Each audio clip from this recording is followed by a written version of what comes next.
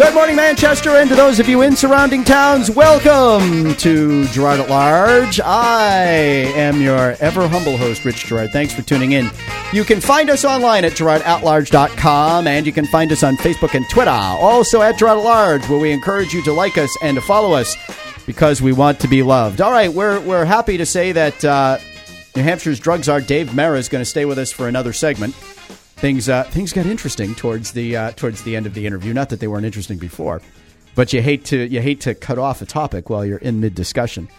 And this segment brought to us by Mayor Ted Gatsas. He's tackling the opioid epidemic. He says it's the number one public safety issue facing our city, and has had a profound effect on the city, state, and nation. Here in Manchester, he says, we worked with our emergency responder community and developed nationally recognized Safe Station program. In conjunction, we have partnered with providers across the city to treat substance abuse disorder. He says he'll do more and outlines where he's looking to go in his 12-point plan for Manchester. Visit it at tedgatsas.com/plan. That's tedgatsas.com/plan. So, Chief, while we were in the break, we were talking about whether or not the use of the illegal drugs should be illegal. And I have this from an audience member in Manchester.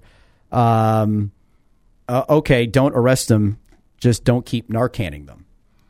Now, realize if you don't Narcan somebody, they will likely die from the overdose. But I was literally just talking to somebody last night who said that they had friends in law enforcement. So one of the reasons why they think, and I just want to bounce this off you because I want to see what your reaction is. They think that if emergency services weren't out there Narcaning, that addicts would be less likely to overdose because they know the likelihood that they would die would go up dramatically. What do you say about that? I disagree with that. I think that if you stopped using Narcan, the numbers would shoot up incredibly. The numbers of deaths would, but would that be a temporary spike? Or would people in those addicted would they get the message if there was a sudden? And I'm just throwing it out there for discussion. Well, think about this. Addiction is because it is being said. It is being said. And there's a town in Ohio. I forget the name of the town, but they adopted a 3 strikes and you're out policy. They'll, if they won't revive you a 4th time with Narcan. So if there are communities in the United States that are starting to take a really serious look at this. Obviously, if that's their policy. If you think about it, addiction is a disease. Now, if we now are leaving to our EMS first responders the option or to make a determination who is to live, who is to die, that's not the society that I don't think anybody wants to see. When you go to a call, somebody needs medical help, you give them that medical help. Your job is to save people. And it shouldn't be the people, it shouldn't be myself or anybody making the determination that person gets treatment and lives and that person doesn't. Think about that. If somebody has had 3 heart attacks or has had to be rushed to the hospital for some other disease, because they didn't follow the doctor's instructions, do we say we're not going to save them? And I understand your point about that it's an illegal substance, but it is a recognized disease. The best way for us to stop this from happening is to make sure that we are getting people into treatment for that disease. And it's and the reason we're having overdoses, the reason we have people dying is because 2 things, primarily. It's the abundance and availability of opioids out in the street. And right now, the opioid that is being marketed is being sold. It's almost exclusively fentanyl. So if you look at this, the second reason people are dying is because they don't know what is being shot into their arms. They don't know what it's being cut with, what is it being mixed in with. And I've heard John Delana say this many times, that when they mixed fentanyl, when the fentanyl comes up from Mexico, when they mix it here with what they're cutting it with, they use a blender. Mm-hmm. And they put it into a finger of that is roughly 10 grams, and when they mix it and they compress it into that finger, when people use that, when the consumer gets that and they take their doses out of that, they don't know where the fentanyl is, how evenly mixed it is, and they don't know they're putting into their arm. So that is why people are dying. And we're getting this from a listener. It's Middletown, Ohio, and I hear what you're saying, but I'm going to give you a little bit of pushback on people who with heart disease or diabetes. I'm an insulin dependent diabetic. Nothing I did caused that. No family history, no nothing like that. And I understand my health risks if I eat too much chocolate cake, for lack of a better term. And I'm sympathetic with you when you say, hey, listen, if I don't follow doctor's instructions or I don't keep my A1C down, I think you could make a case that an insurance company should be able to tell me, look, we'll insure you as long as you do your part, but you don't do your part, then you accept responsibility for the ailments you develop. And I don't see, people like me in the same boat as people who at one point made a choice to try a drug. Now, I realize there are a lot of people who got hooked on legal drugs, legally prescribed because of the nature of these things, the way they were told to use them, and something absolutely needs to be done for them. But that's not everybody in this epidemic. And at some point, everybody makes a choice to try something that they shouldn't try or to do something that they shouldn't do. And it gets dumped in the public's lap. And we as a community suffer all sorts of ills for that. And I guess what I'm looking for, Dave, I keep wanting to call you Chief, is, at what point is there some responsibility assigned to the user of the drug? And because, if they're always a victim, if everything's beyond their control, then they're never going to be saved. Well, let me ask you. So what would you like to see that after 3 times somebody that is administered Narcan, the next time EMS responds, the ambulance company, fire, police, next time they respond, are you saying that there should be a list in that, okay, this is 3, we've saved you 3 times, this is the 4th time, it is now, you're considered do not resuscitate. Is that what you're saying? No, actually, it's not. I'd circle back and I'd say, I've thought about it as long as it's been out there, which is not to say a lot, but I come back to Bob O'Sullivan's proposal, the aldermanic candidate, Ward 2, saying if you use Narcan, it's 30 days in jail going through detox. Now, so I guess what I'm saying, and I understand that, the whole you got to hit bottom, you got to make a decision that you want to recover and all of that. I get that. But if the goal is to save lives and the goal is to marshal resources prudently, why wouldn't the state take a look at some kind of approach like that says if you've gotten yourself to a point where you need to be revived by Narcan, then maybe you should cool your heels for 30 days somewhere, be entered into a detox program and be given a chance to sober up, clean up, whatever the right term is, and have access to services so you can start your recovery rather than be afforded the opportunity as you can right now. They can Narcan you can walk away from the ambulance. You don't even have to go to the hospital. You can get up and walk away. Well, what are you going to do when you get up and walk away? I'm told half the time these guys get revived, they're ticked off that you screwed up their high. Is that right?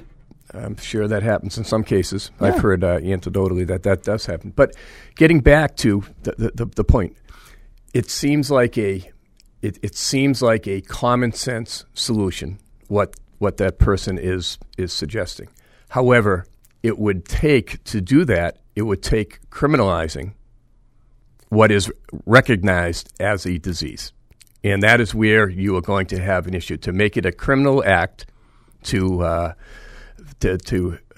have the need for medical services. But if that is something I mean, we're not talking about people walking into Safe Station here. We're talking about people who had to be, revived off a park bench. We can go back and forth on it. I think the difficulty is making that a criminal offense. Now, again, well, is what we're doing now working? I mean, do we have any evidence that the way we're handling things now is somehow causing this crisis to become more manageable, less prevalent?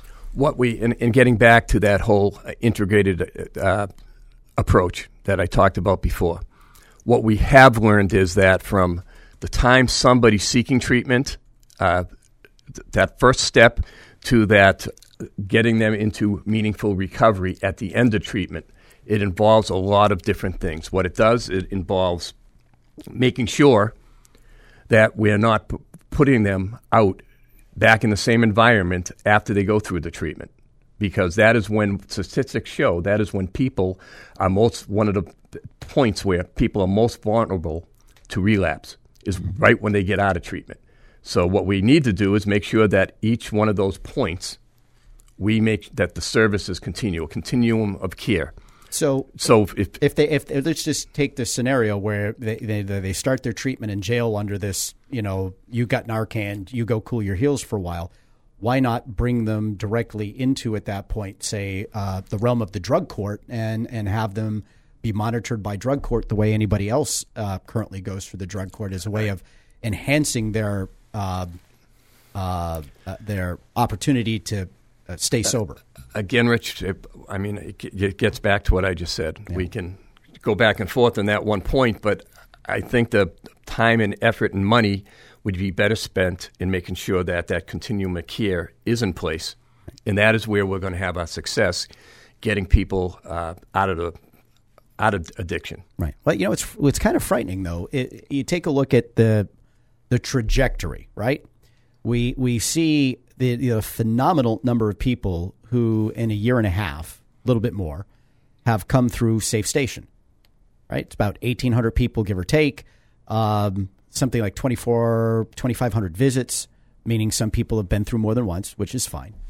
But yet there is no evidence that the number of overdoses anywhere in the state, let alone the city of Manchester, which is the epicenter of the Safe Station program, is doing anything but climbing. So while Safe Station visits are growing by leaps and bounds, the numbers of overdoses taking place is still growing. One would think, it seems intuitive, that you would see a decrease in the number of overdoses because you were seeing increases in the number of people seeking help. So why are we seeing increases in both?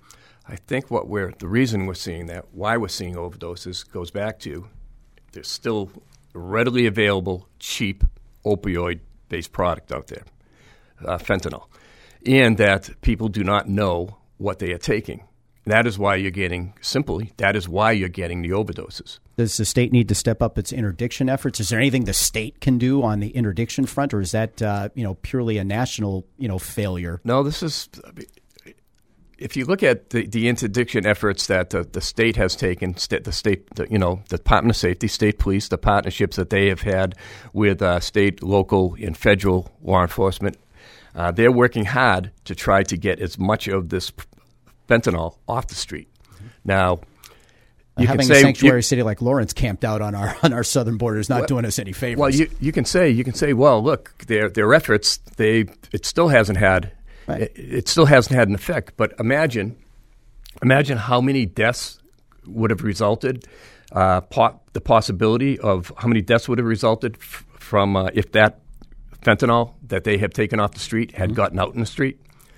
And you look at the efforts that local police departments are making in the state with interdiction, with getting involved, with partnering with other municipalities, with the Granite Shield initiative that is now going on.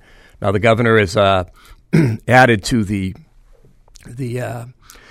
state police interdiction team, and I thought I saw the stats of what just having 3 troopers in that team, what the impact that they had as far as getting involved with taking people as well as drugs and money off the street. And now they're going to have 7 people in that unit, and they're going to more than double and I have confidence they're going to more than double what they did, last year. It is 22 minutes after the hour. You're listening to the Gerard at Large radio show. I'm Rich Gerard with Dave Mera. He's the state of New Hampshire's drug czar, and we have been talking for nearly an hour now about what's happening in the state of New Hampshire with respect to the opioid crisis. So if there was an easy answer here, Dave, people would have found it by now. Does the state come up and say, hey, wow? Because, I look at back to Safe Station. I mean, even though you mentioned Nashua's Safe Station program, even though Nashua's got one and a handful of other communities around the state do, those communities still have people coming to the city of Manchester to go through its Safe Station program. Does the state of New Hampshire take a look at, I don't want to say mandate, but come up with some sort of mechanism whereby local police and or fire departments are doing Safe Station types of things as a way of creating more access points to treatment? And if so, then that begs the question: if the state of New Hampshire has got an insufficient number of beds to treat the number of people that want to be treated, where's the relief there? Is that in the works? Is that coming? Is that happening somewhere fast enough? Well, yeah, not fast enough, but is it happening somewhere? It's about finding those gaps that we have. Where do we plug in our resources at this time? What is the most vulnerable points that people have during that whole continuum of care? Now, if you look at, and one thing I want to make clear, Serenity and Safe Stations, they're not the only places. They're not the only places or people that are doing things in Manchester. You have the Farnham Center. You have places like Hope for Recovery. You have a lot of people that are working very hard to be involved in fighting this whole problem. So it's not just those two entities, the fire department and Serenity. They're the ones that are getting the numbers. So I look at Safe Stations in Manchester as being a mass unit. What they're doing right now is that it's great what is happening. It's great how the fire department... It's triage on the front lines. It's triage on the front lines, but we have to move past that point that where people aren't going to fire stations, where people are actually going to a treatment intake center, that they're instead of tying up our firefighters and using those resources that way, we need to, as a state, as any municipality needs to do, is to get those people back to doing what their main focus is, and we need to get it so that people are going right into treatment from the beginning. So that is what we need to do, and that is what we're working on as a state.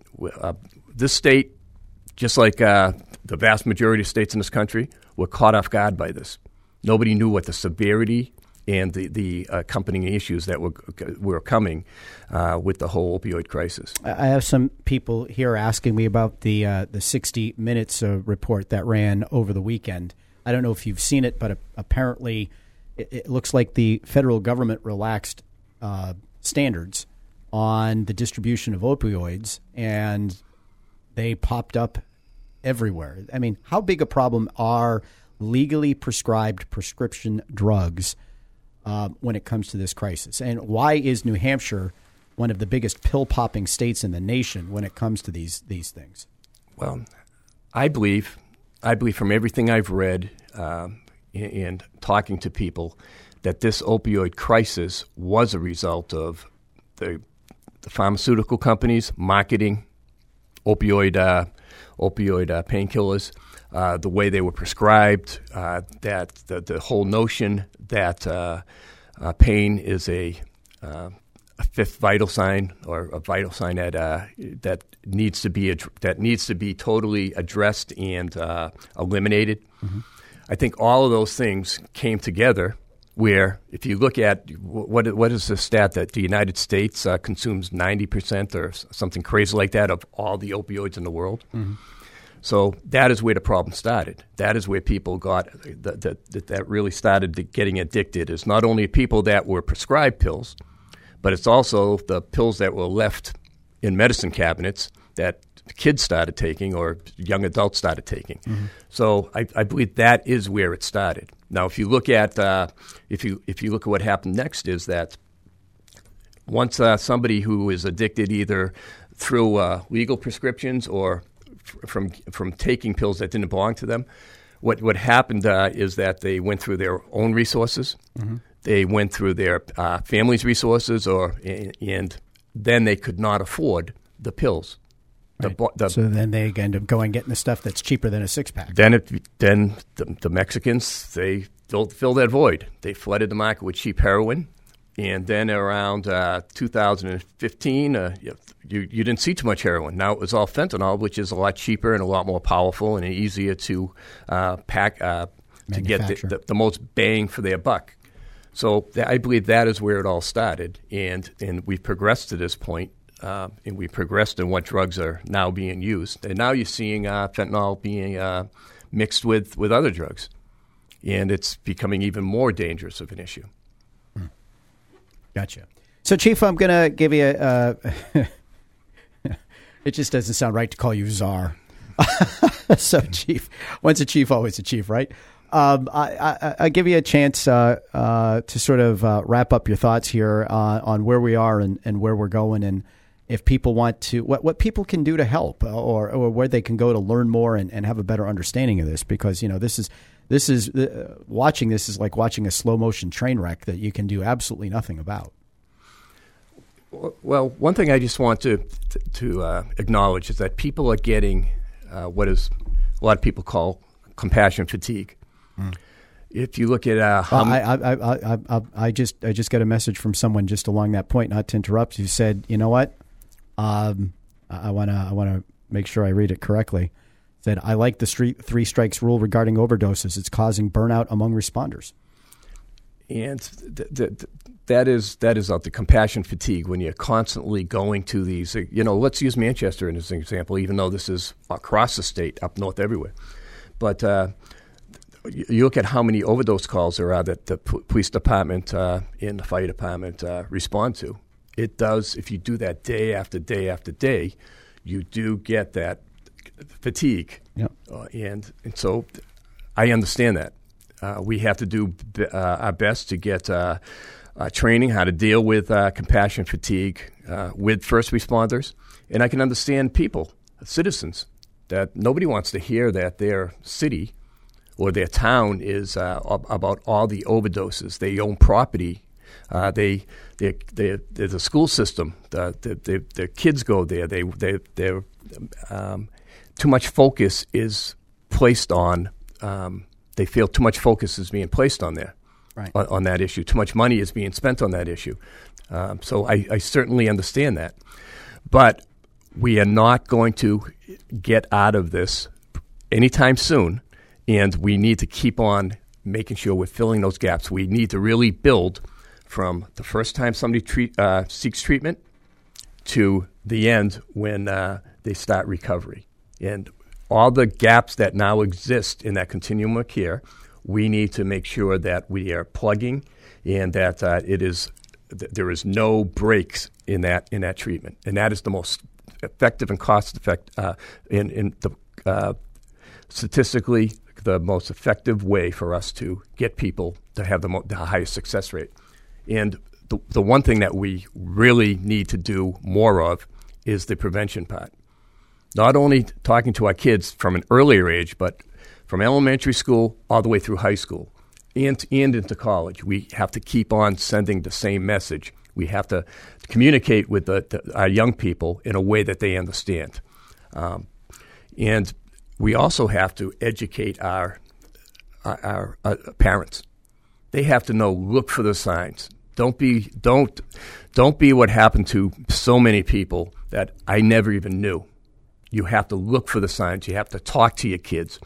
I saw a study that was done, and they did a 40-hour week. They broke down what kids do. What astounded me is that a half an hour a week is spent alone with their father for two-parent households, and then like 2.5 hours was spent alone just with the mother. The rest of the time was on the computer, video games, watching TV, and that is something that I think parents have to be really, really cognizant of. because we don't realize how much time we don't spend with our kids. We have to spend more time with our kids, make sure we're getting the message to our children. This is something that you can't do, you must not do, and you have to make sure that you reinforce that constantly. And that's one of the things I really respect about Be Bold Bedford, and is their entire focus is on how do you work with kids to get to their parents and get the parents into the school, into the seminar, and into the dialogue. And so if I could extrapolate from what you're saying here, there is going to be no educational effort in any school that's going to succeed unless it directly involves parents somehow. Yes, it can't just be the school. It has to be the parents have to be involved. Former Manchester Police Chief Dave Mera and New Hampshire's Governor's Advisor on Addiction and Behavioral Health. Did I have that right? Yes, you do. It only took me an hour. Otherwise known as the drug czar. Dave Mera, thanks so much. You were very generous with your time this morning. I appreciate it, and I think we had a good discussion on a number of things here that are on a lot of people's minds. Thank you. All right. We're going to take a quick break for traffic, weather, and sports. We'll be back. Stay with us.